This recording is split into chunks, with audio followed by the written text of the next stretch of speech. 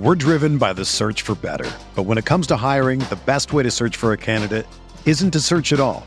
Don't search, match with Indeed. Indeed is your matching and hiring platform with over 350 million global monthly visitors, according to Indeed data, and a matching engine that helps you find quality candidates fast. Ditch the busy work. Use Indeed for scheduling, screening, and messaging so you can connect with candidates faster. Leveraging over 140 million qualifications and preferences every day, Indeed's matching engine is constantly learning from your preferences, so the more you use Indeed, the better it gets. Join more than 3.5 million businesses worldwide that use Indeed to hire great talent fast. And listeners of this show will get a $75 sponsored job credit to get your jobs more visibility at Indeed.com/Blue Wire. Just go to Indeed.com/Blue Wire right now and support our show by saying that you heard about Indeed on this podcast. That's Indeed.com/Blue Wire. Terms and conditions apply. Need to hire? You need Indeed. This podcast episode is brought to you by Coors Light. These days, everything is go, go, go. It's nonstop hustle all the time. Work, friends, family, expect you to be on 24/7. Well, sometimes you just need to reach for a Coors Light because it's made to chill. Coors Light is cold lagered, cold filtered, and cold packaged. It's as crisp and refreshing as the Colorado Rockies. It is literally made to chill. Coors Light is the one I choose when I need to unwind. So when you want to hit reset, reach for the beer that's made to chill. Get Coors Light in the new look delivered straight to your door with Drizzly or Instacart. Celebrate responsibly. Coors Brewing Company, Golden, Colorado. This is what they're saying about you. These aren't old rumors. Not true. Whether they're old rumors, new rumors, why would they future say this rumors, about you? Not true. And correct me if I'm wrong, that you have never held anybody against their will. I don't need to. Why would I? Well, how stupid would it be for R. Kelly, with all I've been through in my way, way past, to hold somebody, let alone 4, 5, 6, 50, you said. Why, how stupid would I be to do that? How stupid would it be for me to, with my crazy past and what I've been through, right now I just think I need to be a monster and hold girls against their will, chain them up in my basement, and don't let them eat and don't let them out unless they need some shoes down the street from their uncle. Robert, stop it. Y'all quit playing. Quit playing. Robert. I didn't do this stuff. This is not me. I'm fighting for my life. Before you guys listen to another episode of the Corner Podcast, make sure you guys show your support for the show by clicking on patreon.com/The Corner Podcast and showing support for both Andreas and myself. We're trying to bring you guys exclusive content for the new year. That means exclusive shows, guest interviews, fan appreciation episodes, a little bit of everything on a weekly basis. And the way you get that is by signing up on patreon.com/The Corner Podcast. There's different tiers, whether you guys want to donate $5, $10, or $15 a month. You guys get exclusive content and access to us, yes, both Andreas and I, every single week. And this way we can bring you guys the stuff that you want, such as merch, live shows, and even bigger episodes of the Corner Podcast in 2019. Thank you guys for your support. Now let's get into this week's show. We're here.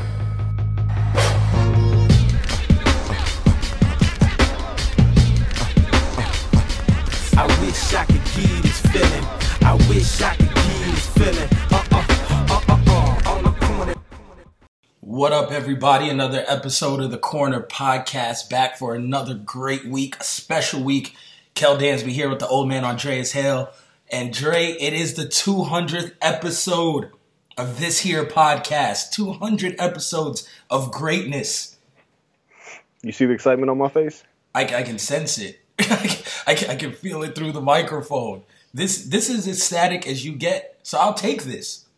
It's been 4 years straight. 4 years.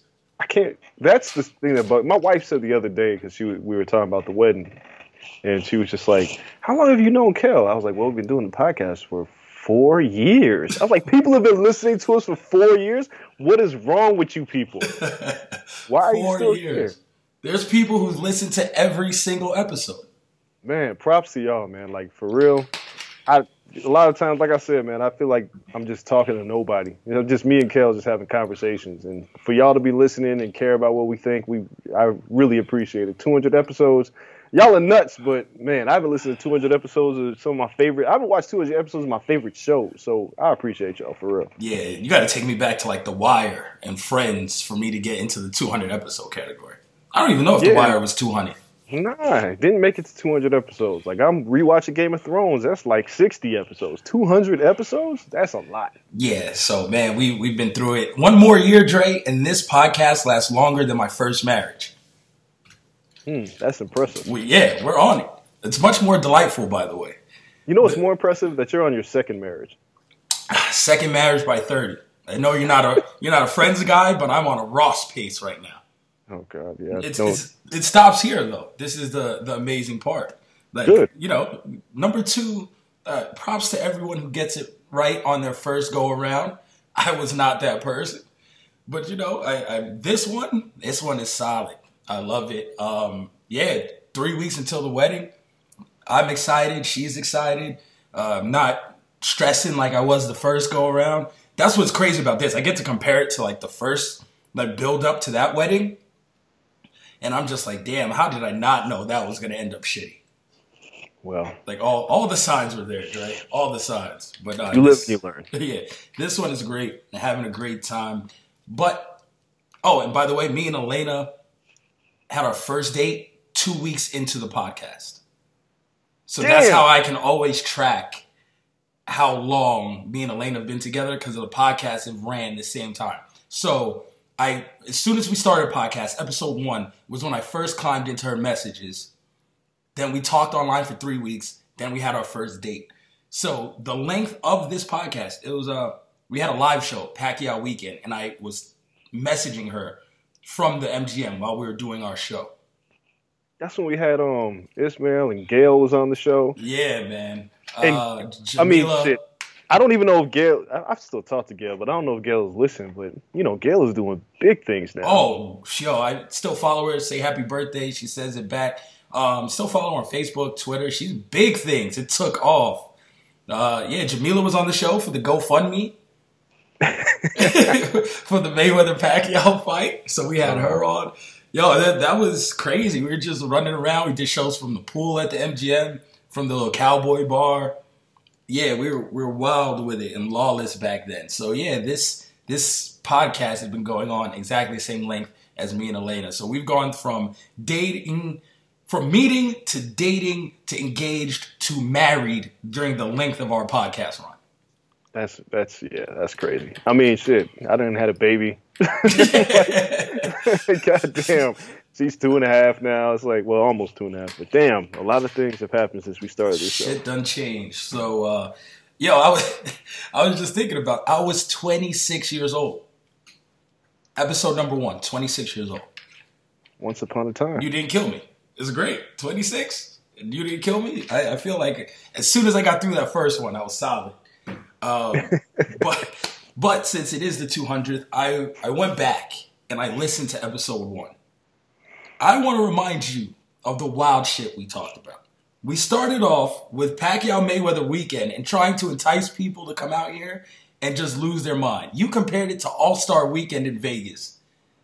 And this was the debut of urban loitering on our show. You went to a full explanation and spiel on how Mayweather brings him out.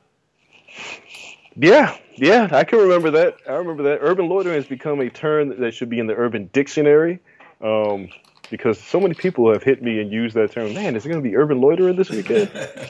I'm telling you, it's crazy. So that was the debut of that term. So we had Pacquiao Mayweather Weekend, talked all about that. Our second segment, which is still my crown jewel, To Pimp a Butterfly. I came on. It started second segment and said, Dre, To Pimp a Butterfly is overrated.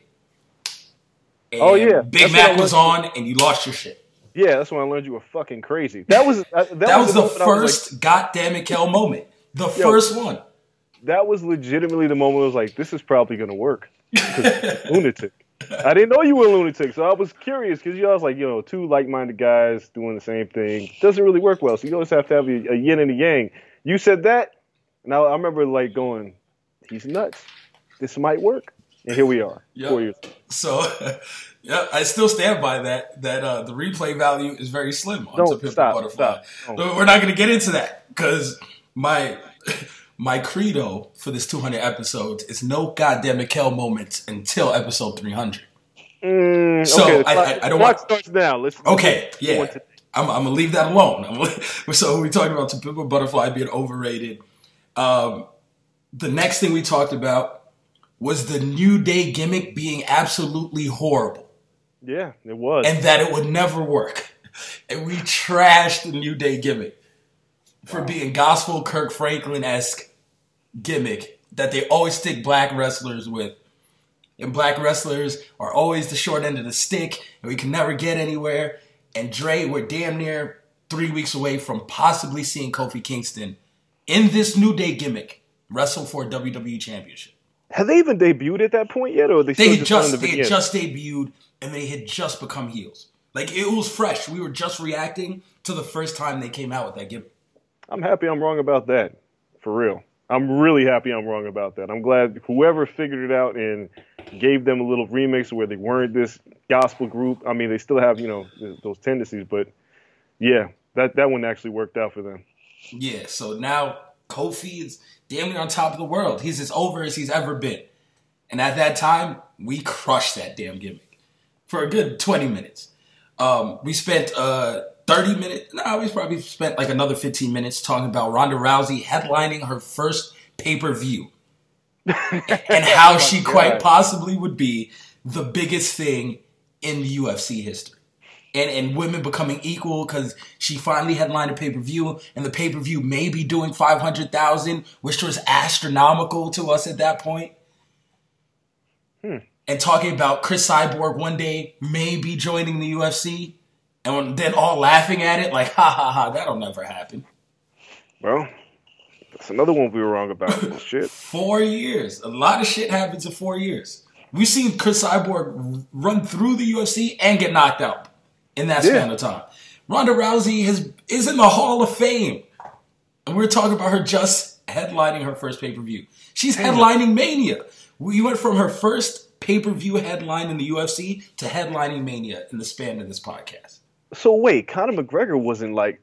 No, Conor wasn't even Conor. Wow. Nope. I would say maybe that summer was where the Aldo fight was supposed to happen. I think he just came off of beating, what is the Russian boy? The Russian dude. The Russian dude? Yeah, is he not Russian? Polish? I don't know. He whooped him in Boston. It was an easy fight. And he jumped the cage and screamed at Aldo. Oh, that was... Oh, I don't even remember the dude's name. That is horrible. Why am I forgetting today? Dennis Seaver. Yeah, Dennis Seaver. He looks like whatever. Yeah. Wow. So he whooped up on Seaver, jumped the cage, screamed at Aldo. That was, I think, February. So it was a month before we started the show. A month and a half before we started the show. And we were about to build to this Conor McGregor, Jose Aldo fight, which wouldn't even happen. And we get Conor Mendez. So it was before Conor McGregor became Conor McGregor, and then now the guy has fought Floyd Mayweather, has become a double champ, has been owned by Khabib. All this happened in the span of our show.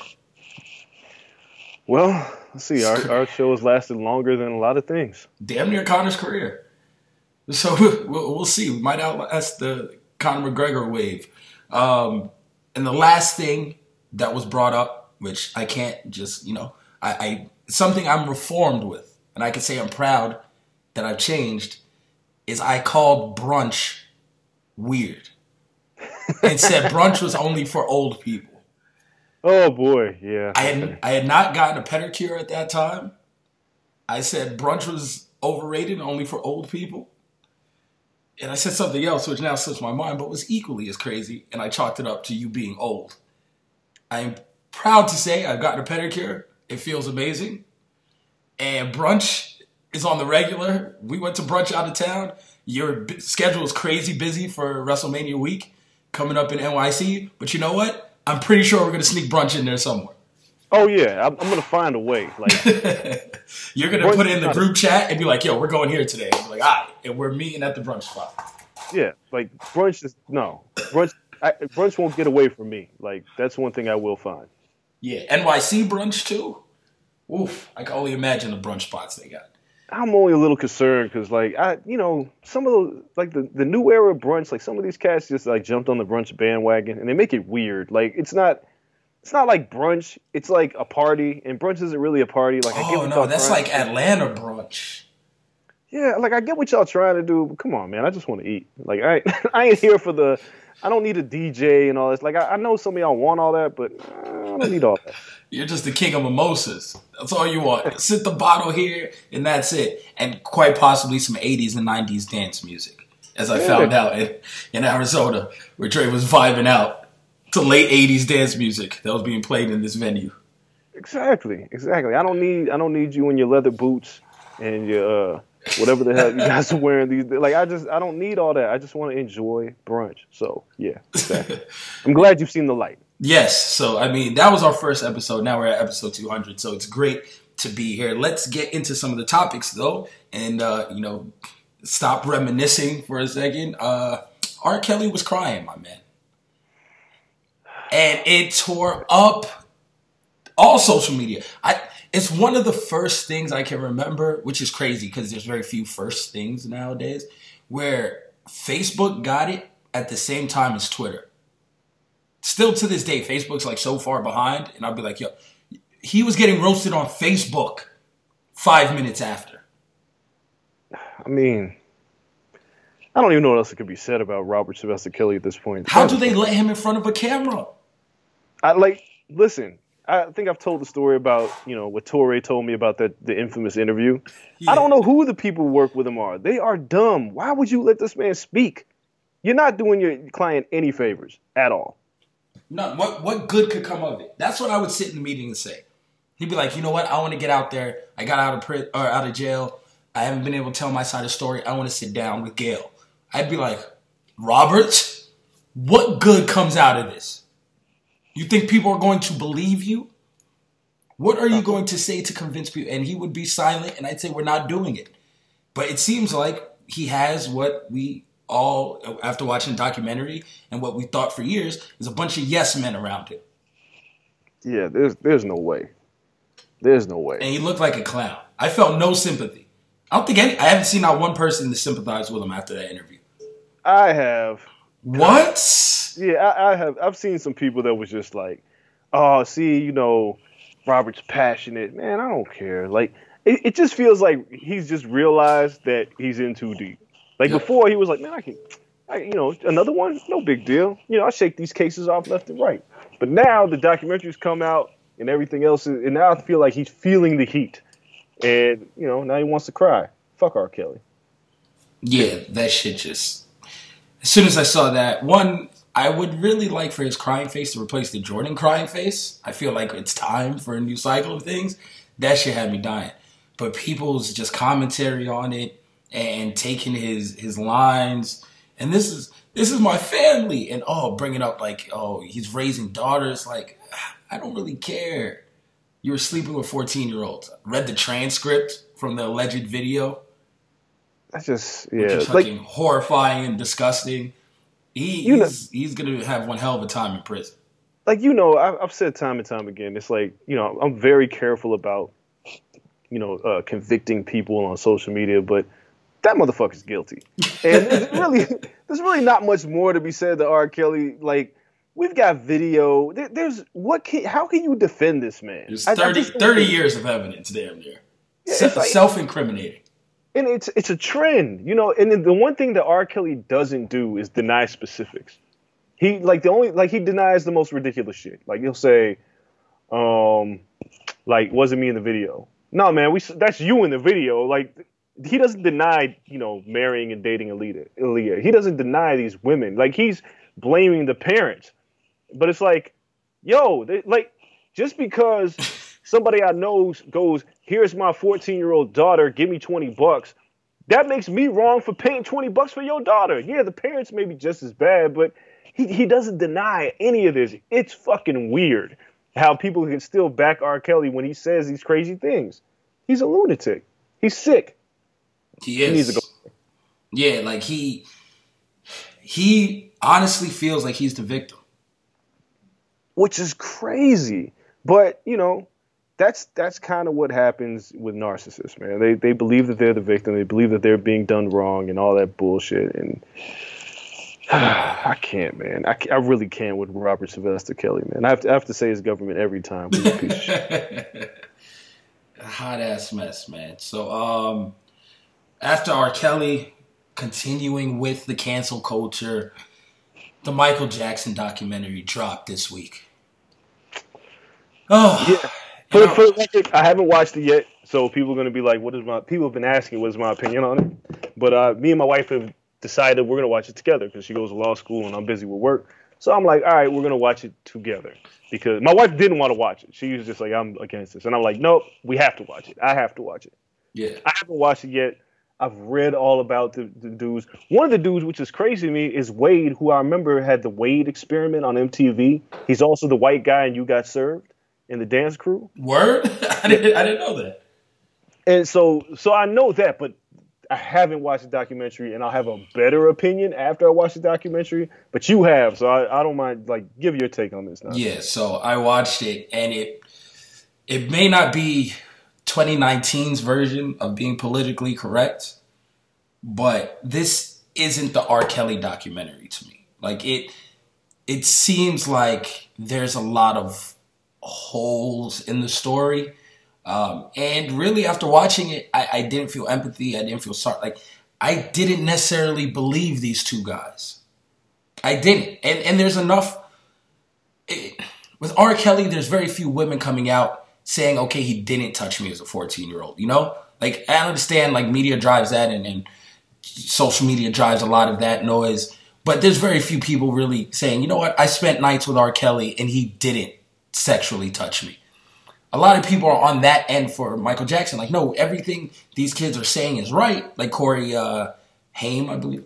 Feldman. Yeah. Feldman was like, we did exactly what they said. Hotel rooms, everything else. Macaulay Culkin, all this stuff. And it was like, yeah, but there was nothing sexual. Like, he didn't touch me. He didn't make me do these things. So it's possible that he only had maybe a select few kids that he did this with. But if he was a predator, I would think if you have access, like being a kid in a candy store, should I say, and there's just kids sleeping in your bed every night, you would probably try this with more children. That's just my guess. Both of these kids, I believe, had settled in their past with him for sums of money. So, I don't know, man. It didn't feel like that R. Kelly doc felt to me.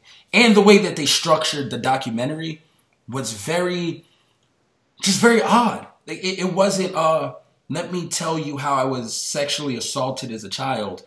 It was, let me tell you how much fun I had and look at my family and look at my life. And it looked like a publicity grab for these two kids. Well, they're grown-ass people now. But yeah, I mean, for a lot of footage was when they were kids and yada, yada, yada. And like their parents and showing how their parents, I guess, towards the end, their parents' marriage all crumbled because of it. But how he'd take care of them and their parents and go shopping and all the good things and the dancing. And then it turned into like, oh, he got another kid to hang out with. So then they became jealous. I'm like, you're not painting yourself in the best light. Yeah, see, so again, I haven't watched the documentary. I don't know how much of this will change my opinion. But the way I look at it with the difference between Michael Jackson and R. Kelly, and I know a lot of people say, well, Michael Jackson's not here to defend himself. That's true. That is one thing. That is one thing. It's a big thing. It's a big thing, but it's just one thing. The other thing for me is there's an established pattern of proof with R. Kelly. There is, accusations are one thing. And I've said this like with Bill Cosby. If it was like 2 or 3 women, you'd be like, maybe, I'm not sure. But then it becomes so many women that you're just like, well, they can't all be lying, right? Mm-hmm. With R. Kelly, it's like there's so many kids. They can't all be lying. The other thing is, R. Kelly told on himself. He snitched on himself from saying Aaliyah's got that vibe to seems like you're ready to age ain't nothing but a number.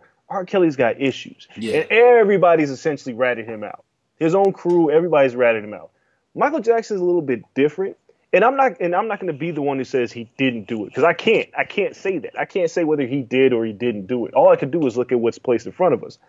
And with Michael Jackson, if we look at the history of Michael Jackson, you won't find anybody who says that they had sex with Michael Jackson, which is bizarre to me, because for somebody to be able to keep that much of a secret about their sex life, whether they had one or not, because we know those kids didn't come from his semen, right? Yeah. So it's like, so, I mean, you look at this and you start saying, well, so how does he go from this very childlike individual who's acting like who never had a childhood, who's basically living out his childhood as an adult because he didn't have one because Joe Jackson beat the shit out of him, to coming up with these schemes to start having sex with kids?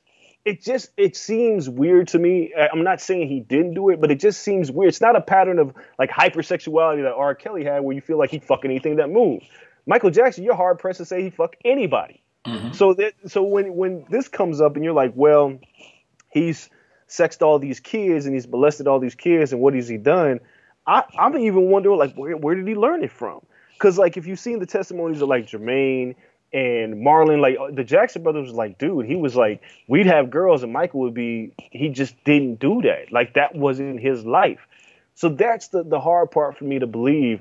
And then, I know like settlements happen, but people also don't understand how settlements work, because there's two ways this works. Sometimes you settle because you're guilty and you don't want to go to court, or you settle because you don't want to deal with the ramifications of having to be accused of something.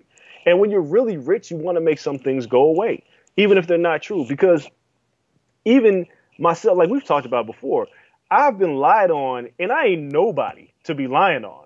But I've been lied on before. And it's like, I've told the story about the fat girl that was in my room that saw a poster on my wall and told everybody I had sex with her. And it was up to me to disprove it. But, she had proof. She was like, I've been in his bedroom.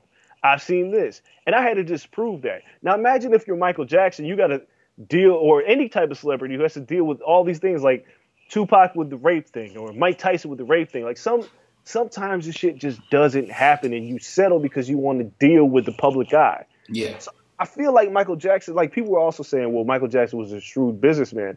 No, Michael Jackson purchased the Beatles catalog because he was a kid in a candy store with a bunch of money, he can get whatever he wanted. And he saw the Beatles catalog, and Paul was his homie, Paul McCartney, and he was just like, Paul, I'm buying this. And Paul was like, what the fuck? And he bought it. You know what I'm saying? He bought the Beatles catalog. What did he know what to do with it after that? He didn't really care. He just wanted to buy it. But there aren't enough people, adults for that matter, from the people of today, like the Akons, the Chris Tuckers, to the Corey Feldmans, to the Macaulay Culkins, who have said that he has predatory behavior. All of them say he's weird, but that doesn't mean you're molesting kids. No, but I would say that he is weird. I believe he's weird as hell. I believe he kind of thought he was a child. Exactly, because he didn't have a childhood. Yeah. I don't think Neverland was made to lure kids to have sex with him. Like R. Kelly would make Neverland to lure little girls to have sex with him. I don't think I think he did it for himself. Mm-hmm. But, I'll watch the documentary, but I'm just, this whole cancel thing, because we're jumping the gun on a lot of this shit, like we did with the Jussie Smollett thing. You jump the gun on it way too soon, and you end up looking like an ass. It's incredible how many things have happened already to kind of push him out of the consciousness, though, and out of the mainstream. And it's insane, because the Jussie thing still, there are no facts in this now. It's like, it's all up in the air. They're like, well, maybe he didn't send the letter to himself. Well, maybe those Nigerian brothers, they got a check for him being a personal trainer, like to get trained. But that's all pushed to the side because we've already kind of convicted Jussie for doing this stuff. And it's weird how we function, because maybe the Nigerians did beat him up because they wanted more money. Like maybe he was cruising that night. Like it's still fishy, but we've already came up with our decision on how this thing ended, and now we're kind of stuck with it. Yeah, it's bananas. And like you said, everyone has an opinion, and an immediate opinion. Yeah. And that's the problem a lot of these, a lot of this time and on social media and how everything plays out now. So we'll see how this goes. Again, the man's not here to defend himself. So it's going to be this and then done. R. Kelly is going to have what should be a full trial again, right? So then shit's going to get ugly. I mean, R. Kelly's in a spot where it's like, come on, man. They're going to get you. It's kind of like, and I know some people would call it like a witch hunt, but like it's kind of like the OJ thing, where it's like they're going to find a way to get you as long as you're stupid enough to keep doing dumb shit. And R. Kelly's dumb enough to keep doing dumb shit. Like OJ was dumb enough to steal his own memorabilia. Like, you dumbass, like you got caught up. So it's the same thing with R. Kelly. It's like another kid. Like, really? Like, R. Kelly can't help himself. Another videotape. That's what I'm saying. Like, come on, man. Like, man, you know the Dave Chappelle joke where you like sprinkle crack around? And, like, you know, the cops. That's what R. Kelly does. This is nuts, man. Why don't he relax? He can't help himself. He's just not as smart as people may think. Like, you can say like about Kanye forever, right? Musical genius, dumbass guy. Yeah, I mean R. Kelly can't read, guys. So it's like, come on, he's not that smart. Oh shit, he can't read. I forgot that came up. R. Kelly, Floyd Mayweather can't read. Damn shame. 2019. Shout out to my grandmother from when I was like 4 or 3, getting me hooked on phonics with the little tapes. Swear to God, that's where I learned how to read. They don't got that anymore. People missing out. All right, that's kind of our social media talk. But the next thing is in the realm of pro wrestling as we dive into combat sports. And it's friends of the podcast, friends in real life.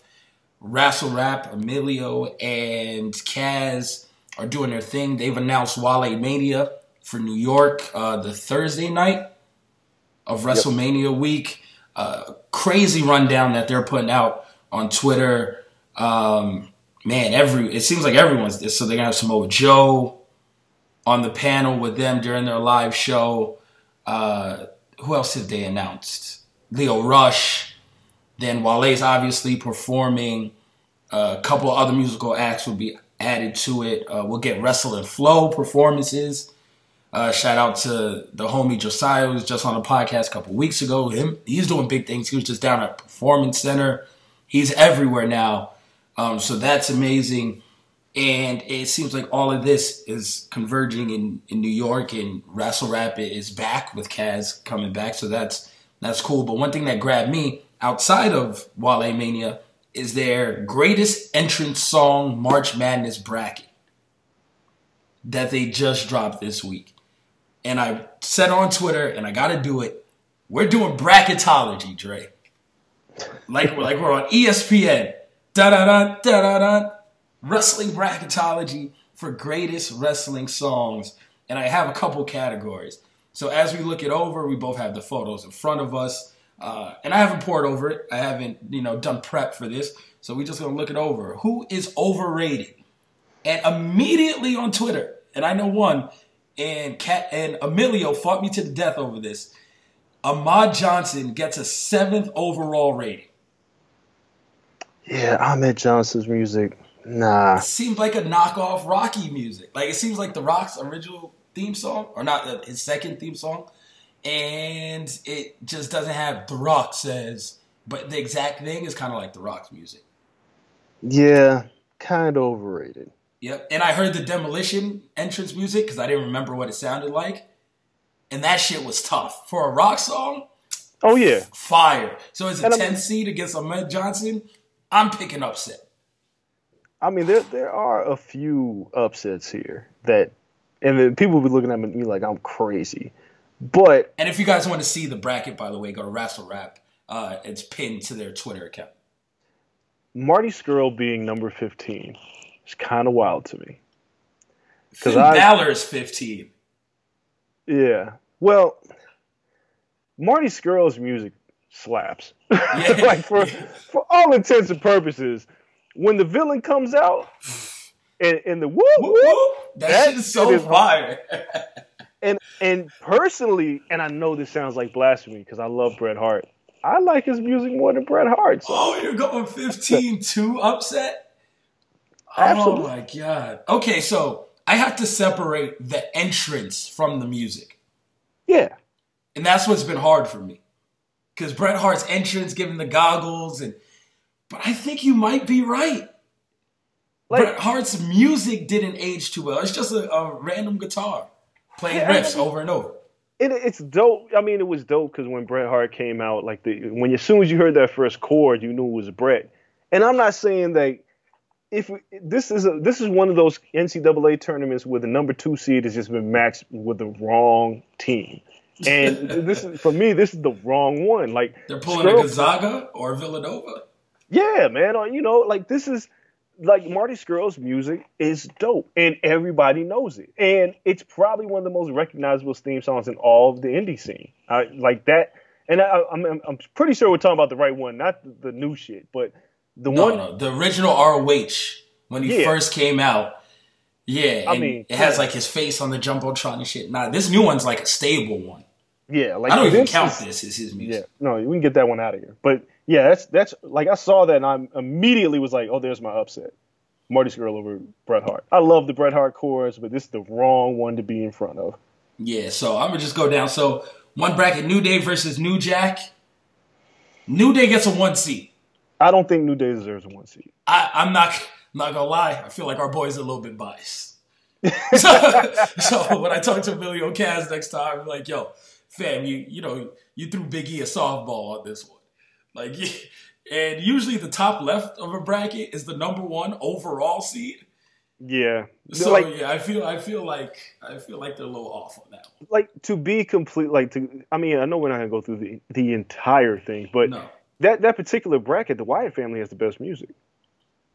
Yeah, because Tommy Dreamer, Sandman was dope. Actually, because in my personal opinion, it should be the Sandman and the Wyatt family. Because when Sandman came out in ECW, like with Enter Sandman, like Jesus Christ. But that's a real song, so I gotta deduct that. I mean, it's hard because it's a real song, but dude's name was Sandman, and when you heard that come on, it's Metallica. Yeah, but that's like saying fucking Mario Rivera has the best entrance song in all of MLB history. It's like, yes, it's because it's fucking Metallica, Enter Sandman. Hey, they put him there, I did. That's true, but if that's the case, we put Grado somewhere on here and he's running through. I mean, it's the same thing with Rob Van Dam when he came out to Pantera. Like, ECW is a tough one because a lot of ECW acts used real songs. Yeah. Like, the Gangsters, New Jack, they came out to Natural Born Killers, Ice Cube and Dr. Dre. And that shit, and if anybody remembers, like, you can't watch it on the network because they've taken away all these songs. But when the Gangsters wrestled in ECW and Natural Born Killers came on, it played through the entire fucking match. They never the song. The song would start when they made their entrance, and they kick ass while Natural Born Killers was playing. And they leave, and the song would still play. It never stopped. Squash matches don't even stop the music. No, it didn't matter who they were wrestling. They just play Natural Born Killers through the entire match. It was That's insane. Like I have all the old ECW DVDs and like burned bootleg, tape trade, and I have them all. And I had to go back because I was like, man, and I was like, they just played this song and it just never stopped. It would be on an endless loop, no lyrics, just do do do do do. Like it just played the whole shit, and I was like, wow, that's crazy. Nobody's ever had no shit like that. So yeah. Yeah, now in the first bracket, and we don't got to go through all of them, but I would probably put the finals of the first bracket as the Brood, which is a 4th seed, Brood, yeah, versus the Wyatt family, and the Brood might take that whole fucking thing. Brood's music is hard, but I have to go with the Wyatt family. Like the Wyatt family, and it feels I feel like I'm really modern with my pick. Yeah, like Fireflies and all that stuff not included though. No, take it away. I mean, that's a 2 versus 4 seed. That's one hell of a bracket. Yeah, I don't mind it. New Day, yeah. I mean, a little overrated. Yeah, and then let's see in the bottom half, RVD got the 1 seed, which again, I think the Pantera music was better. Yeah. HBK has the 5th on this. HBK is sweeping his side of the bracket. Like I don't even care. I still listen to that song. And he's going up against Nation of Domination in the second round, which is so dope. But nope, he's getting out of here. So HBK goes to final semis in his. And, man, RVD Pantera, like you mentioned, RVD has the 1 and the 2 seed in this side of the bracket. RVD Pantera versus HBK, I got to give it to HBK. CHBK's was so memorable. Shane O'Mac with a 14 against Janela at 3 is an upset pick too. I mean, Ultimate Warrior at 13 though. Like, let's keep it funky. When Ultimate Warrior's music played, the roof came off the building. Yeah, but I feel like that was more because of the entrance, and he knew he was about to run like a wild man down to the ring. Yo, that idiot used to run from anywhere. Like, Ultimate Warrior, if they wrestled in a stadium, he would run like the entire mile and be gassed and blown up by the time he got to the ring. But, man, I mean, I'm picking RVD Pantera, his ECW entrance, to win this as well. But I think, like, that Ultimate Warrior Nation Domination challenge, that bracket is really tough. Yeah, Nation of Domination is, once that shit hit, that shit was slapping for music back in the day. That was dope. Top right, Stone Cold gets the 1 seed, of course. The mismatch, though, which is weird. Taker gets a 9 in the Stone Cold bracket. Hollywood Hogan gets the 5. NWO the 4. Like, this is too stacked. Knock gets the 6.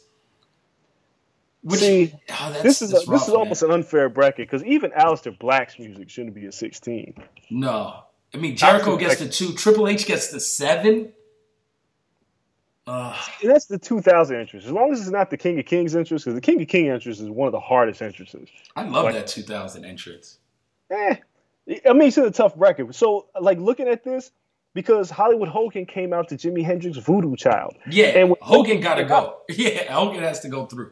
Even over Stone Cold. Man, would it chop you down with the back of my hand and Hogan would have played the... I mean, I know we're not doing the entire entrance, but just that music, I mean, it's hard. But regardless, Austin takes it. Doesn't matter. It doesn't really matter. I might go Hollywood Hogan versus Jericho with Hogan winning. Austin's so iconic, though. Yeah, like Austin, that glass break. The glass break. You know? Yeah. And then just the guitars. I mean, it was the epitome of badass. Yeah, no, Stone Cold got to go. Stone Cold goes to the finals of his bracket. Jericho is a nice semifinal matchup, though. Yeah, I mean, Jericho, I figure, yeah, he probably gets through this bracket. Break the walls down? Yeah, like Nakamura and Jericho go. Because Nakamura is so fucking dope. It might be the best NXT one so far. Yeah, like Nakamura and Jericho, with Jericho probably winning. So this is the only bracket I probably see a 1 and a 2 seed. Although, like, if Hogan was a 2 seed, then it would have been Hogan against Stone Cold. But Stone Cold still wins that bracket to me. And then Triple H, King of Kings, get the 1 seed against Adam Cole. Yeah. But Taz's is right there. The Rougeau brothers, I don't even know what their entrance was. It was cool. I mean, I'm not going to hum it to you, but... Yeah, I'll look it up. Oscar, $1 Million Man, have a 12-5 matchup, which in normal brackets in NCAA tournament, there's always a 12-5 upset. $1 Million Man would be my upset, 12-5 over Oscar. The Rock's heel theme is here. Shit, Lesnar's on. I don't know why Lesnar's on. Sasha Banks gets the 10. So my question on this Rock heel thing, and I'm actually going to have to text Kaz about this, is this the Rock's heel theme when he was heel when he became Corporate Rock? Or is this Hollywood Rock? Because Hollywood Rock's theme music was hard with the spotlight and the helicopter. Yeah, I thought it was Hollywood Rock. Yeah, if it's Hollywood Rock, then Hollywood Rock kind of goes far here. Because, yeah, he gets by Naito. I actually picked Asuka to be $1 Million Man. He gets by Asuka. And he goes head-to-head with Triple H, with the King of Kings. Because that bow down to the King entrance is still pretty damn hard. And like I said, this is a weird bracket to me, man, because like Skrull beats Bret Hart, Skrull versus Rick Rude, and I love Rick Rude's entrance. I mean, it was really that Playboy shit with the robe, but Marty Skrull gets past him too. Like, this is my what 14 seed went to the damn Final Four a few years ago? Oh shit, it was like not Wichita State, because Wichita State, I think their first year they made it to like the Final Four pretty deep, and then they were ranked high. But it was it started with like a G. That shit was crazy. And then when Shaka Smart took VCU all the way. Yeah, so yeah, Marty Skrull's my Shaka Smart right now. Like Marty Skrull might win this bracket. Over the King of Kings? Yes. Oh, Taz is on here too, though. I know, but I don't care. Like like I love Skrull's. Skrull's music was dope. Like if Skrull was in WWE with this music, like come on. I don't even know if it wouldn't be a 15. That's for goddamn sure. No, instant. No, he would have been definitely like a top 5 if he was in WWE with that. Yeah, man. So we can see the bracket. We'll go through it towards the end when they get down and they whittle everything away, and we'll recap what they did and see where they went wrong and right. To me, there's a couple omissions, and they explained that next year they'll probably try to do another one with songs or maybe full entrances. But DX is left off. Yeah, but there's a ton of members like represented. But I think DX is so strong of a song that it would have just wiped everything clean. It's Duke with a healthy Zion. It's competitive. I don't think he just runs through everything, but it is one of the most iconic entrances of all time. Like Bobby Roode, Glorious. Yeah, that should have absolutely been on here. Would have fucking went through. If they would have put that as an 8 seed or 9 seed, we would have saw some update. That might have taken the whole RVD bracket. Yeah, the Glorious entrance is one of the best entrances. Yeah, and songs. So now there's a couple joints on there. So that was our bracketology, though. I was hyped all week to do bracketology and bring that in. Let's talk some wrestling that's actually happening. New Japan Cup starts this week. And it's usually a 16-man bracket. Some reason, they just woke up and was like, you know what? Fuck it. Let's do 32. And the winner has to actually, I'm assuming, main event this New York card. So we got to get through 2 weeks of matches before we even announce the main event for this New York card. Yeah, and they're burning through the first round in like the first 4 days. But yeah, this is a fully loaded bracket with 32 people. But if you really look at the bracket, it's only like 4 guys who can win. Like if you really look at this bracket. 2 of them face each other in the first round. Exactly. Ibushi and Naito face each other in the first round, which I believe is Saturday night. And then you look at the rest of it, and you would say, okay, Okada, and then you say the only other person would be, I mean, Ospreay already had his shot, and I haven't watched that match yet. But it seems like Okada, Ospreay, Naito, or Ibushi. And I'm pretty sure Kota Ibushi is going to win this shit. I can't see him not winning this. I could see Kota Ibushi versus Jay White would be pretty big. Unless it's Okada in a rematch with Jay White at the G1. At the Supercard. Ooh, that wouldn't be bad. But you look at the rest of this, and you're like, Goto, no. Makabe, no. Cabana, no. Sonata, Suzuki, Davey Boy Smith Jr., Yano, Kojima. No. Maybe Tanahashi? Again? No. That's what I'm saying. Like, I feel like they're booking the show, and I haven't ran my New Japan interview yet, which I'm actually going to be publishing that next week. But they kind of feel like they want to make it a fresh matchup for the States. So you already got an American, well, not American, an English speaker, a Gaijin and Jay White. So it feels like an Ibushi, Tanahashi, or Okada would have to be the other guy to win. It feels like it's so early to cool off Ibushi, though. Like in a title match, like I don't want to see him lose a title match yet. I mean, I don't know. Like Ospreay has his own belt. Ospreay could lose a title match, go back and be a champion. I mean, you might be right, but it's weird because with Omega leaving, it feels like that's the reason why they got it on Jay White. But yeah, I mean, if you go by New Japan logic, it would make 0 sense for them to take the title off of Jay White so soon. So why burn it on Kota Ibushi? So that makes sense. Instead, you can make Jay White look even better by facing Okada. Or you could do something weird and have like Okada and Tanahashi go battle to a draw in the final and have it a triple threat. That's true. But they don't do many triple threats. They don't. They really don't. But in the States, we love our triple threats, 4-ways, and all that shit. So it's very possible they go that route. Because that card's still coming to form. I mean, you still got the ROH guys involved. So right now, I'm going to say Okada wins. Right now. But I'm not mad at that. Like after you said your logic, because I'd like to see Ibushi versus Jay White. I feel like that's a bigger draw, but they've already kind of sold their tickets, so it doesn't really fucking matter who's wrestling. Yeah, that seems like a Wrestle Kingdom match to me. It doesn't like Ibushi versus like anybody else. I don't think Ibushi and Jay White is necessarily a Wrestle Kingdom match. I feel like Ibushi's in the Kevin Owens, Chris Jericho, like he's in like this weird, like you're the champion, but you're not going to be the guy we're going to hitch our wagon to for Wrestle Kingdom. Oh, that's rough. It's like he's just the guy that brings the belt through like the tough summer months. Yeah. I mean, that's kind of how I feel. I mean, I could be completely wrong. I'm not saying Jay White's bad. It just doesn't. I don't know. It's so rushed. No, I feel like Jay White has to hold the belt for a year because that's how they do most of their champions. This year excluded. I mean, this could honestly be Wrestle Kingdom could be the year of Naito. Finally, getting his hands on that title. I would like to say it's so weird with Naito because that would technically be a heel matchup, but the man is so over. Super over. So I don't know if I can classify that as heel with him versus Jay White. No, I mean it's like your two hottest factions. Yeah, I'm not mad at that. So we'll see how that builds. We see how this tournament goes and see who we get in New York City because we'll both be at that event. And if you guys look on StubHub, you're still looking for tickets. There's like 3,000 tickets filled.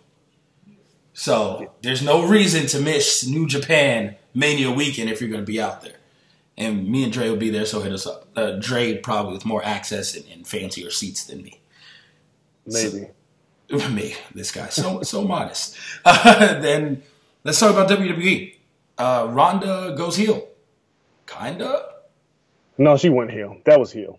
To me, I think it's heel. I was watching it with Big Mac, Ryan McKinnell, and Danny Acosta, and they weren't as sure as me. I was like, nah, man. She went heel. Yeah, I mean, she went off on the crowd. When you go off on the crowd, you're a heel. True. Like when you say, I'm no longer pandering to you people, and yeah, you're a heel now. This is where it felt like they should have been here at Mania, after Mania maybe. Yeah. But to be there a month before Mania is kind of weird. I feel like the crowd forced them to pull the trigger. And they booed Ronda for quite a few weeks, and they were just like, yo, what are we protecting? Honestly, it's what we all asked him to do with Roman Reigns, right? Yeah. Like, after the boos kept coming, I was like, why are you still forcing it? They just pulled the trigger quick on this. Like, yo, we're not going to force it. Becky's obviously the babyface, and we worked so hard to build Becky. You know what? Let's not just leave Ronda here middling, cutting, promos that aren't going to go over. They tried for 2 weeks to have Ronda stand side by side with Becky, save Becky, those two against Charlotte's character, and no one bought that shit. Nah, man, it wasn't working. It feels like it really feels like the WWE is truly booking on the fly with this WrestleMania. Oh, yeah. Stuff. I still feel like there's a chance that we get Becky versus Ronda 1-on-1 at WrestleMania. Like I feel like with Ronda turning heel, now you have a legit face versus heel dynamic. So they may be switching. But then what for Charlotte? I mean, she can always go back to Asuka because Asuka really has nobody. No, I guess not. I mean, I think they're going to try to shoehorn maybe like Mandy Rose again or Lacey Evans. Like Lacey Evans hasn't fucking wrestled yet. It's like she comes out in waves. Yeah, she comes out waves and leaves. But it feels like they're still trying to figure this out. Like the Ronda heel turn felt like it was something they booked last week, like the last minute. And I think they're looking at. And this is why I hate Fastlane. It's a needless pay-per-view. It's dumb. Yeah, because they had to kind of like give enough storylines to Fastlane, but it takes away their booking for Mania. Yeah, it's like it just kind of gets in the way. And this whole, Ronda beating up Becky, like that was like an angle that you could have ran like a week before WrestleMania. Yeah. Right? But now you're like 4 weeks before WrestleMania. And so you still got 4 weeks story to tell. So I'm not mad at Ronda going heel because it feels like we should have got there anyway.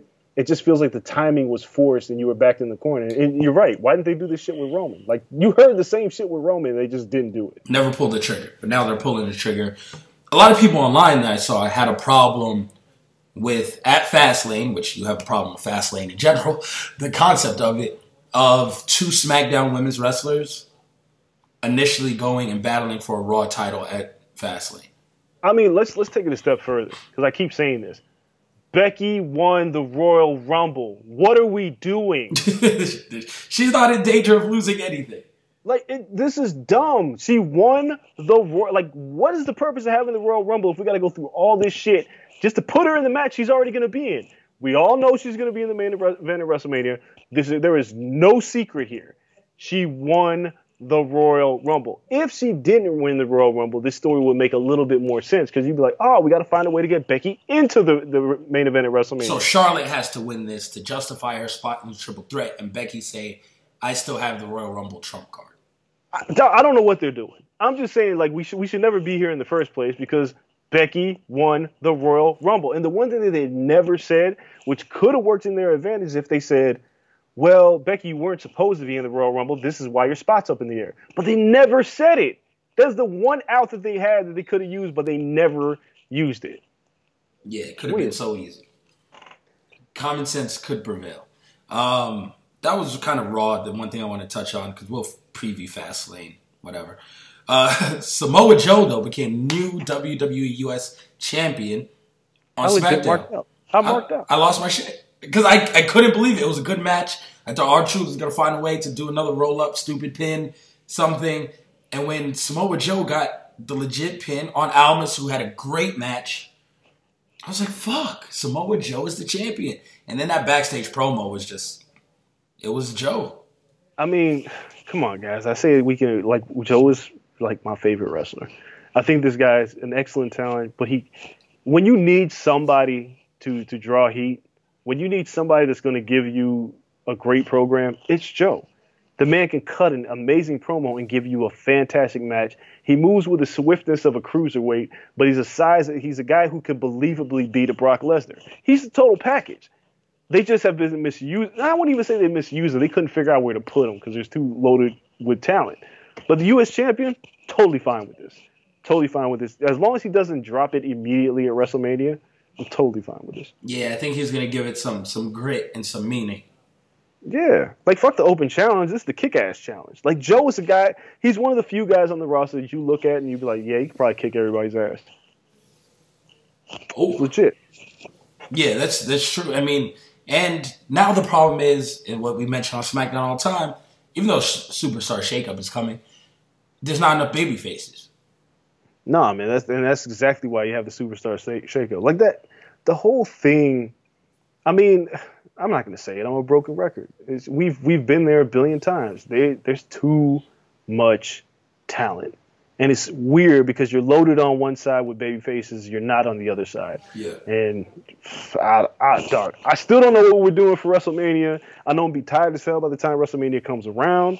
But, yeah, I'm here for it. You know, showcases. I feel like the puzzle pieces are coming together for that, though.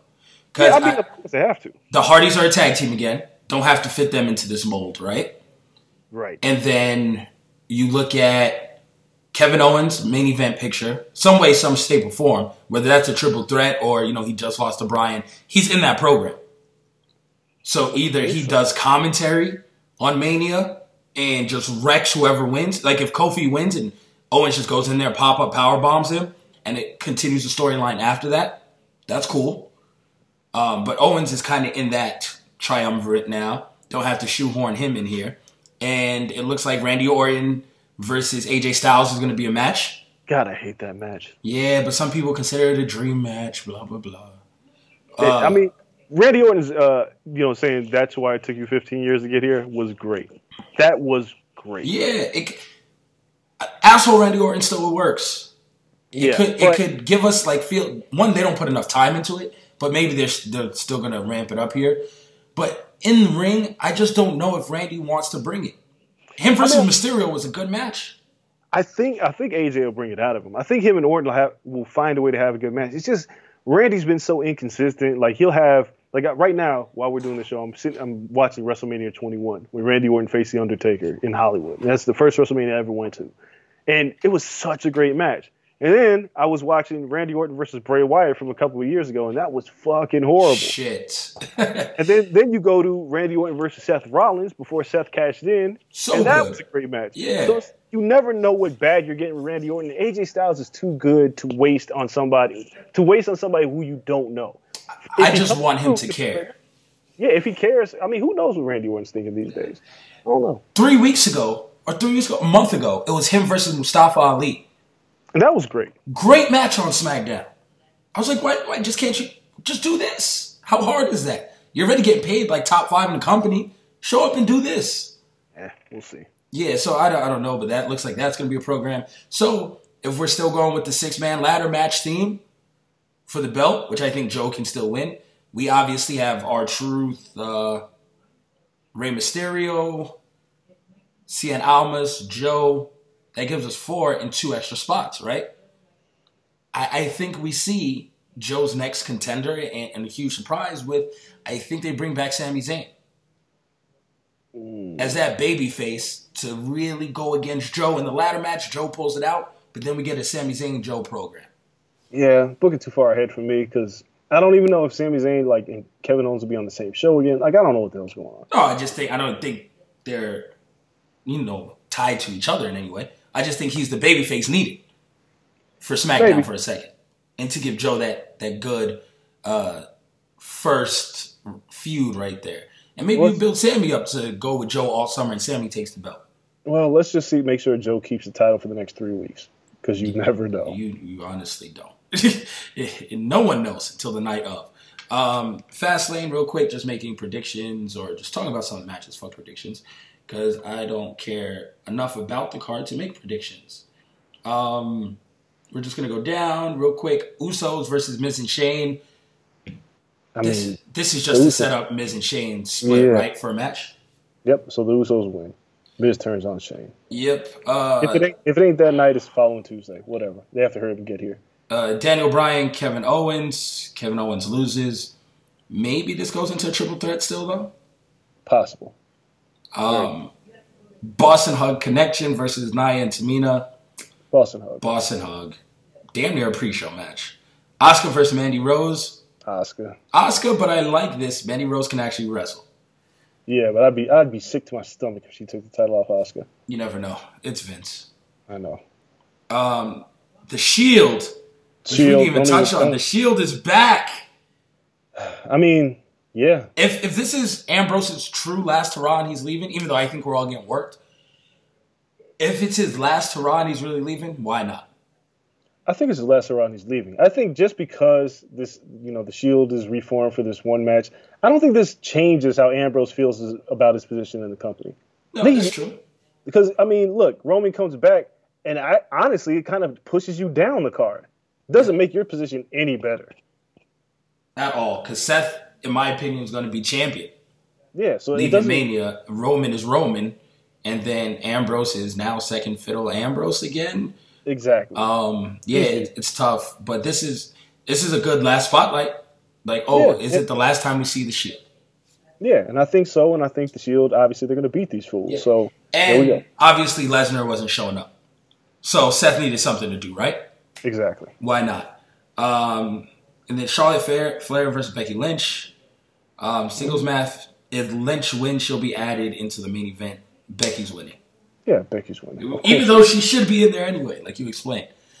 Match of night, Revival versus Aleister Black and Ricochet versus Gable and Bobby Roode. The Revival retains. I think so too. Bobby Roode turns on Chad Gable. This is one of their pre-show matches at Mania. You know what? I don't want that to happen here. You know why? Because nobody gives a fuck. Because if Roode turns on Gable... Roode, people will kind of give a fuck about heel Roode. Yeah. Here's why. Because Roode turning on Gable now, with 2 weeks to go before Mania, means that's another match that takes a match away from everybody else on this loaded roster. I don't care enough about that feud for it to matter. So, no. I don't think they should turn on each other. Save it for another pay-per-view.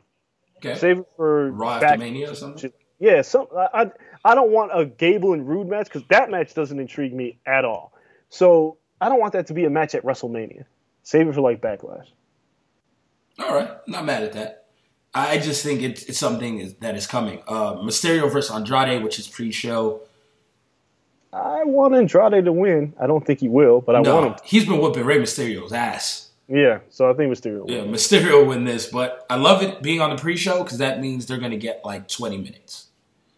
I kind of like matches being on pre-show now because you don't have to worry about the context of, okay, who's running long, what time. They just let you go. Because if anything, they cut the preview talking pieces short. True. So I like that a lot. Yeah, man, that's pretty much wrestling. Oh, Tommaso Ciampa, neck injury. Damn, man. Fucking NXT has to rewrite everything. Yeah, I guess they're getting ready to record some new shows, so they have to figure this out because... They only got 2 weeks. Talk about 2 weeks. They only got 2 weeks to figure out who Velveteen Dream is facing because it seems like they put Adam Cole and somewhat Matt Riddle in with him. Maybe they were playing like a triple threat, like great match. And maybe they were going to go Gargano-Ciampa. They were going Gargano-Ciampa. To kill off that feud. Yep. And explain why they're back together. And now that's out the window. Yeah. Like, I haven't read the spoilers, but I did come across something reading about Ciampa is that Ciampa Gargano was a plan for TakeOver. So they got to change that whole shit. Because now Ciampa's got to drop the title. Yeah. So now the title's going to be vacant. Now what do you do? So now one of those guys who are chasing Dream have to move up. Hopefully it's Adam Cole. And do you go, Cole versus Gargano? That's probably the best way to play it, in my opinion. Just go Cole, Gargano, and figure that shit out. And maybe Cole work an angle where like Cole and Undisputed Era fuck up Gargano. Or they fuck up Ciampa and Gargano has to avenge his friend. You have 2 weeks. That's the challenge. It's quick. You got to do something quick. You have 2 weeks, and whatever was already taped, I figure is exactly what was going to lead us to Ciampa versus Gargano. Yeah. Which would be Gargano probably getting turned on by Ciampa. So with 2 weeks ago, I think the only real route you can go is, I mean, there's several, but forget the storyline. You could just go with the straight tournament format. You're kind of stuck because... But in 2 weeks, that's a quick tournament. You got 2 rounds. I'm talking about WrestleMania 4 style tournament. Yeah, you can't even do that because NXT takeovers aren't that long. Yeah. So... And then you have a legit feud between Keith Lee and Dijak, which will both probably have their first takeover matches. You need a tag team title match. The ladies get a title match, and then that's it. This Dusty Rhodes Classic, after the Undisputed Era lost, I was like, wait, what? Like, I don't know who's wrestling the War Raiders, and I kind of don't care. Ricochet and Aleister Black, I think. That's weird, man. You've been having them on the main. Are they going to be on both shows? No, I don't think they are on Mania. So if you look at it, Ricochet and Black have been just killing people on the main roster as a tag team. You're like, why? Because they're in the Classic, and I think they're going to go to the finals and win. And then you look at Gargano and Ciampa would have headlined NXT TakeOver. None of the 4 would have been on Mania. But that is so fucking stupid. Like, why do we put them on the main roster to begin with if none of them are going to be on the main roster?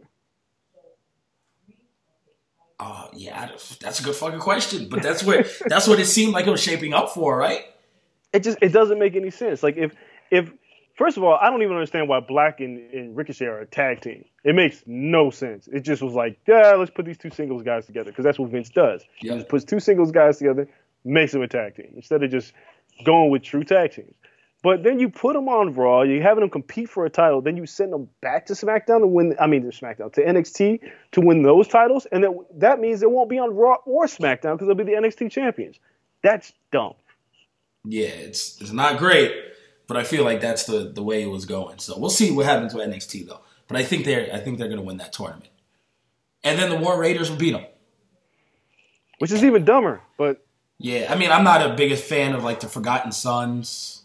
No. Or anything. It doesn't seem like the Street Profits are getting much of a push. So, I mean, it's like, who else is there for the War Raiders to beat? So I'm not, I'm like, Mustache Mountain?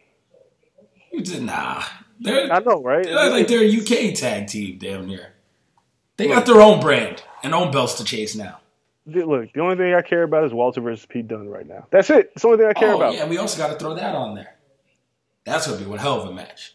I'm looking forward to that. So that's going to be great. No break today because it's 200th episode. We're speeding right through shit. Boxing, real quick, because not much talk about boxing. But Deontay Wilder gets an opponent. And it looks like his fight is shaping up for mid-May in New York. Yeah. Which probably take your ass back to New York. Might as well just rent a place there for a month.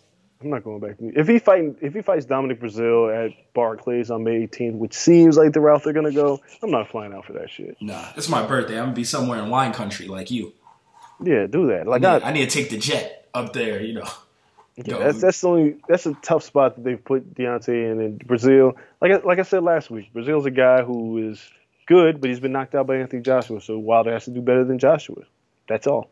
Yeah, he's chasing the ghost. I hate those fights. where you're just chasing the ghost of your opponent and you got to do better than them and it's comparisons. We'll see what it leads to. Wilder needs a big fight in November, some way, somehow. We'll Fury rematch, Joshua, something's got to give for him going into next fall. And then we have Sean Porter fighting this week. Yeah, Sean Porter versus Ugas. It's a fight that people don't give a shit about. No, first title defense, though, right? Yeah, it's a tough fight. Ugas is he's a very tough fighter, and most people think Sean Porter's going to win. Again, Porter's another guy. He's kind of like in no man's land. Like, he's tough. Nobody really wants to fight him. And you say, well, the following week is Spence and Garcia, which I'll be in Dallas for, but will the winner of that fight Sean Porter next? I don't know. I mean, if Spence wants to start belt collecting. If he should. I mean, I think he should. But, I don't know. He's in a tough spot. Like, most people expect him to be Ugas, and nobody really cares about this fight. They moved it from T-Mobile in Vegas. They moved it to the place formerly known as StubHub in California. Yeah, what the hell is with that? I don't know. I was looking forward to see Sean fight here, so it's like, whatever. Moved it to Slug Hub. All right, well, we'll see how that goes. Bivol versus Smith Jr., is that on the Zone? Yes, that is the Zone fight, and that should be a pretty good fight, but Bivol should win. Yeah. And we spoke to Bivol the other day, and Dimitri Bivol said, I want Canelo, I want Jacobs, like he wants the big fight. So look good this weekend, and maybe you'll be in line. I don't see why not, right? Like, Canelo, Jacobs, unless Jacob wins and Canelo needs to run it back, I think Jacobs needs an opponent. I'm not sure if the Triple G thing is all the way that solid. It looks like Triple G's best thing for him is to go, let's just be real, to go to the Zone. But that doesn't mean that, the fight's going to matriculate in September against Canelo. Yeah, there's still a lot.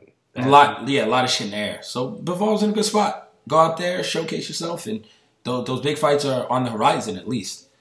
MMA world, we had Conor McGregor saying no to Cowboy Cerrone fight. And reports are because they offered him a co-main. And then who the fuck does this? Like, this is my outburst of the week. Like, come on, man. Like, listen, I know Conor's not the champ. Like, I know he's not the champ. But he's the biggest draw in MMA. In combat sports. Yeah, okay. Not just MMA. Biggest draw in combat if he went to WWE tomorrow, he'd headline Mania and sell. It'd be fucking nuts. I mean, yeah. I mean, between Conor and Canelo, those are your two biggest draws. But the bottom line... bigger pay-per-view numbers than Canelo. Yeah, the bottom line is, why the fuck would Conor McGregor be in anybody's co-main event? Giving them pay-per-view points. Yeah, like, come on, man. Like, all the champions in the UFC would beg to be on the Conor McGregor card because they know they're getting paid to eat off of Conor McGregor. Yep. So, yeah, like, Cowboy's like, I'll fight anywhere. Of course you will, because you don't really have a choice. Conor McGregor, I'm watching him doing proper 12 whiskey commercials. If he's not in the main event, he ain't really trying to fight. Like, if you look at his Twitter, he keeps saying, like, I do it for fun. But he's not doing it to not get paid. Yeah. So, come on, guys. And that's true. Honest to God, proper 12 probably makes Conor McGregor a billionaire here soon. Yeah, so he's not concerned with that. Like, come on. No, so it's that he's fine money-wise. But just don't disrespect the man. It's just placement on the card is disrespectful. And I understand what they're probably going for. Fight week here in Vegas and main event Cormier versus Lesnar. I get it. But you don't need Cormier, Lesnar, and Conor. And I'm a king. I love stacking cards. You always argue against it. I love that shit. This one makes no sense. Nah. Conor needs a headline. I don't care. Like, you could, like, it feels disrespectful to put a title fight before Conor. But this is what you create. DC wouldn't complain. Nah, he wouldn't complain. He wouldn't give a shit. And fuck whatever Brock cares about. Like, Brock's not even... Like, the thing is, Brock's not even freaking ranked.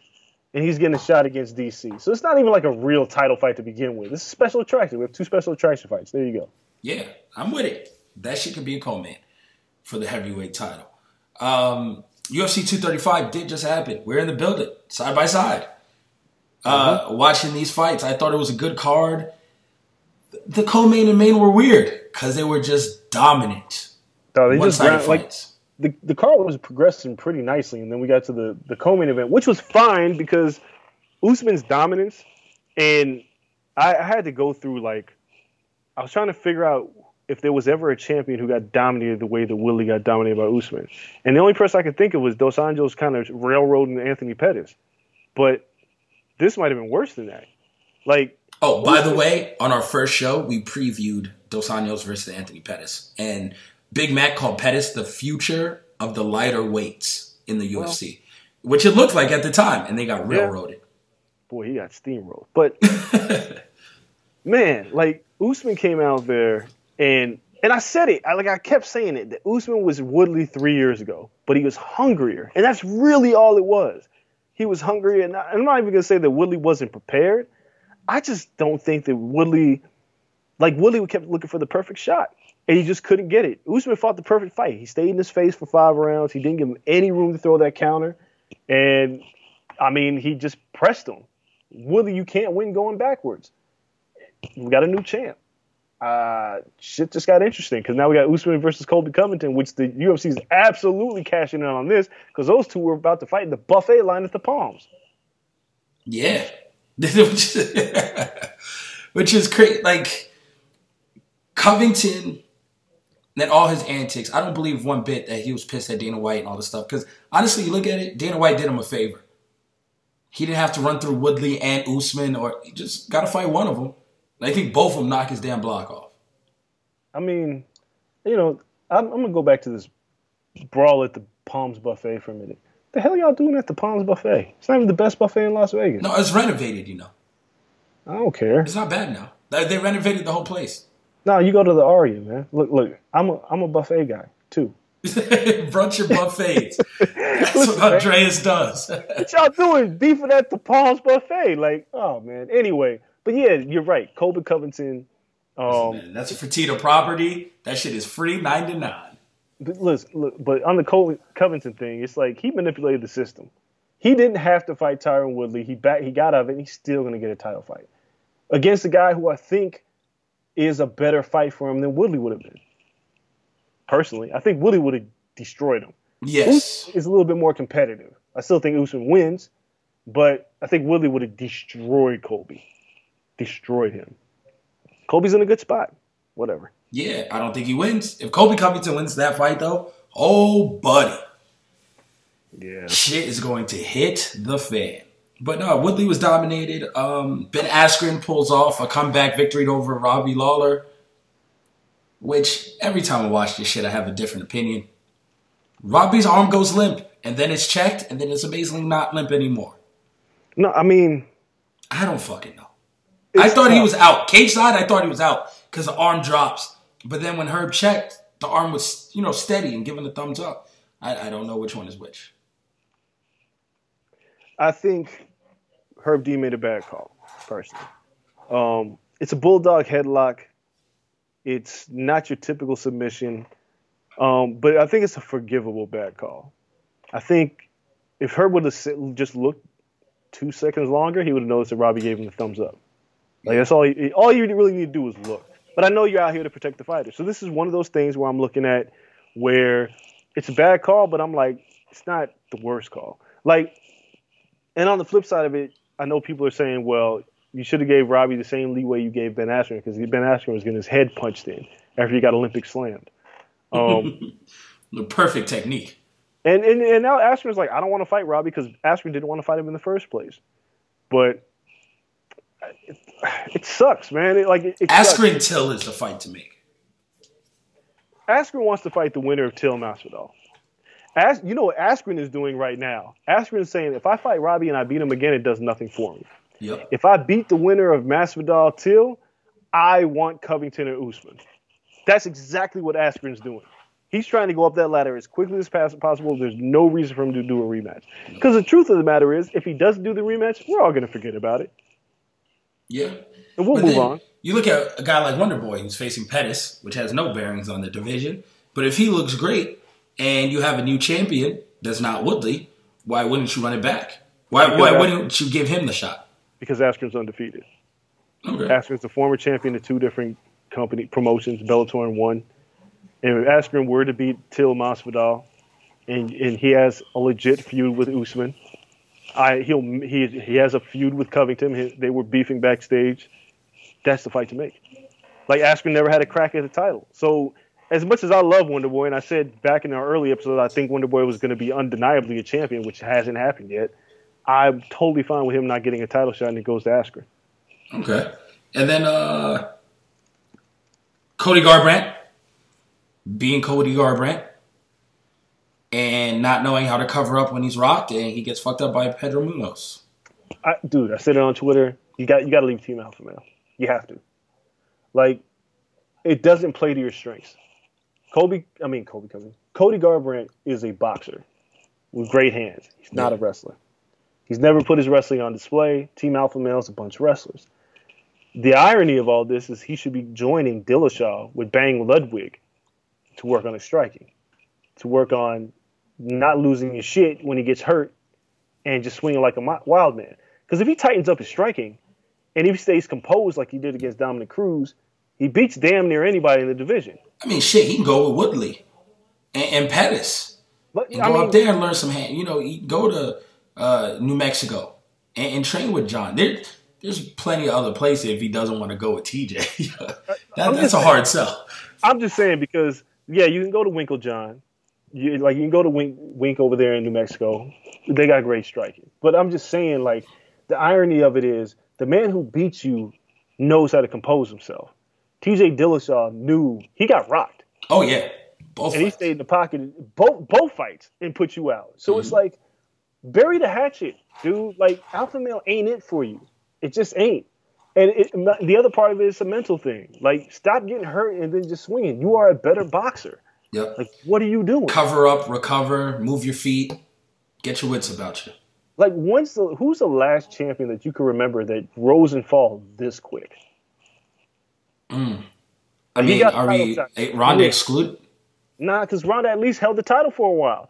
Like, Cody Garbrandt raced up the bantamweight ladder, beat Dominic Cruz, and now has lost 3 straight.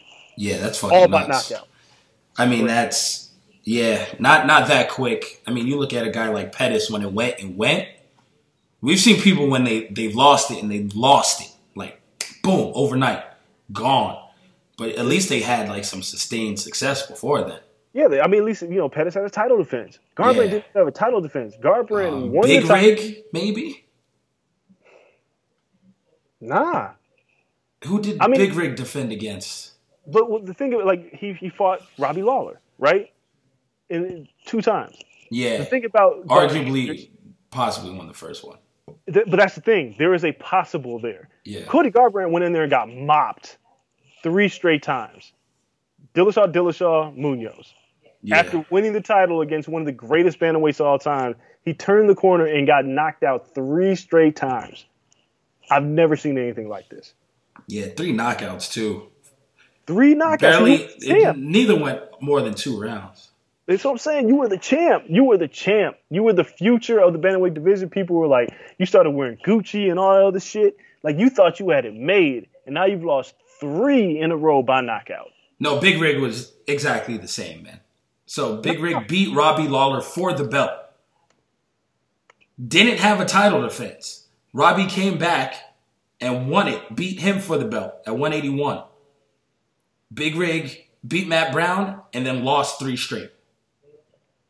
But that's but that again. 5 out of 6 after that. He hit the wall, yo. Like, no. That's like, very similar. We know it's not, but it's not the same. And again, Hendricks went in there. He didn't race up the ladder. He beat a bunch of people to get there.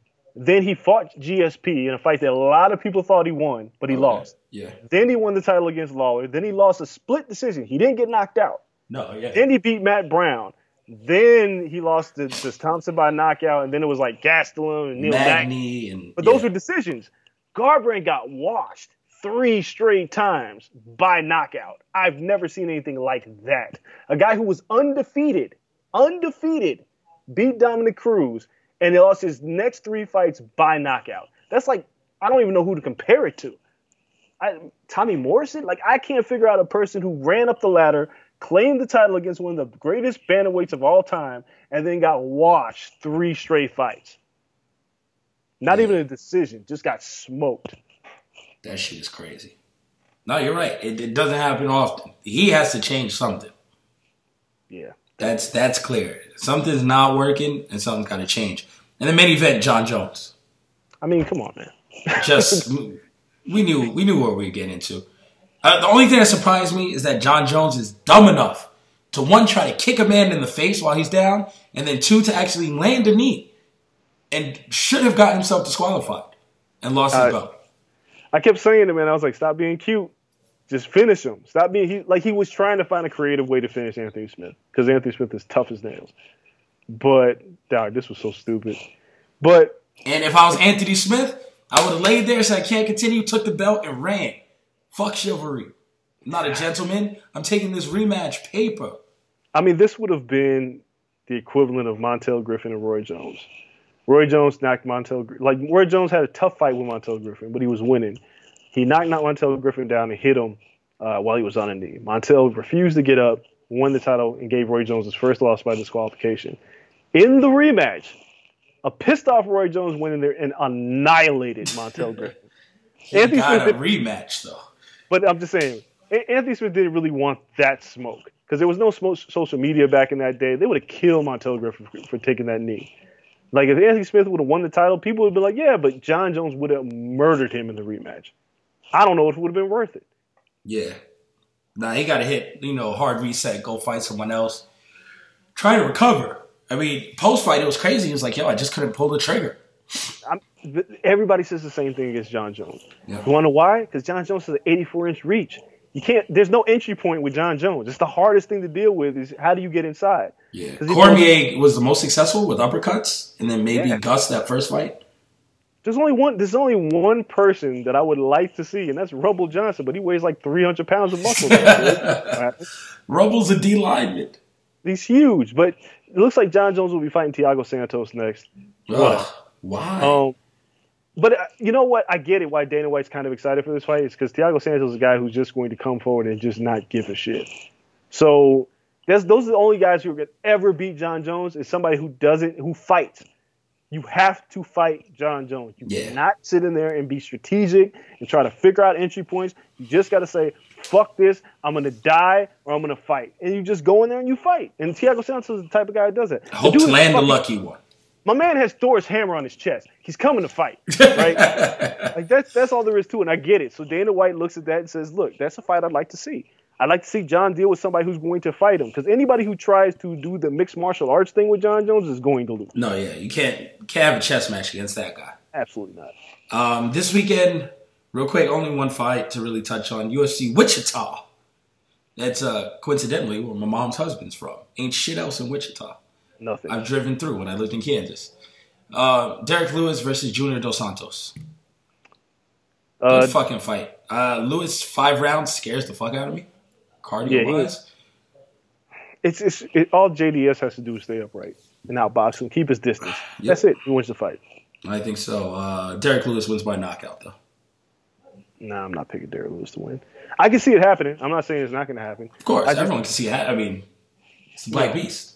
But I just think if Dos Santos uses his boxing and kicks, Lewis will be gassed by the third or fourth round. He just has to stay upright. Just don't do the dumb thing and try to mix it up with him late in the fight, because those hands remain heavy no matter how tired he is. Yeah, that's exactly right. So, so you got JDS, I got Derek Lewis, man. That's our show for this week, though. We ran through so much. It seemed like you got a little bit more excited about episode 200 as we went along. We'll see, I'll see you another 4 years, another 200 episodes. Can't be bad. Nice. It's the first of many 200s. I know you're an old man. But listen, man, you ain't going nowhere. I ain't going nowhere. And if you're on TV and shit, don't forget the little people. Outside of that, man, we want to thank you guys for getting us to 200. As fans, as Corner Club, as this weekend doing a fan appreciation show for all the Patreon members. You guys are the best Corner Club OGs over there. Nothing but love for you guys. It's amazing to get to 200, pushing on 4 years. A lot of crazy shit has happened. So from me and Dre, we definitely thank you. His goal, my goal, no goddamn Mikkel moments for the next 100 shows. I started off well. One show down, 99 to go. And Dre is going to try to be less grumpy. No, I'm not. All right, he's going to continue to be an old curmudgeon. But that's why you guys tune in. So make sure you guys keep following us on social media at The Corner LSN on all platforms. Like I said, we have the Patreon, The Corner Podcast on there. Follow me at Kel Dansby, him at Andreas Hale on all platforms. A lot of big things still coming up. 2019 is going to be bigger and better than every other year. And hopefully show 201 is better than all the other shows we've had as well as we continue to grow. Hope to see all you guys in New York for WrestleMania weekend. That's going to be fun. But for now, we're out. Peace.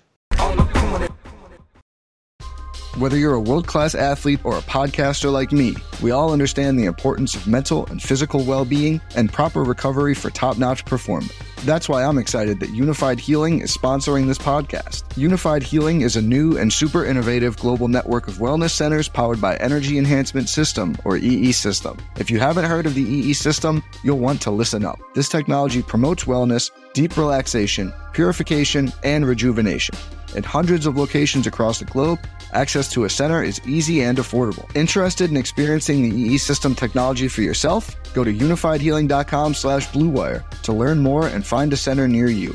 That's unifydhealing.com/bluewire. No material or testimonials on the Unified Healing website are intended to be viewed as medical advice or a substitute for professional medical advice, diagnosis, or treatment. Always seek the advice of your physician or other qualified healthcare provider with any questions you may have regarding a medical condition or treatment and before undertaking a new healthcare regimen, including EE System.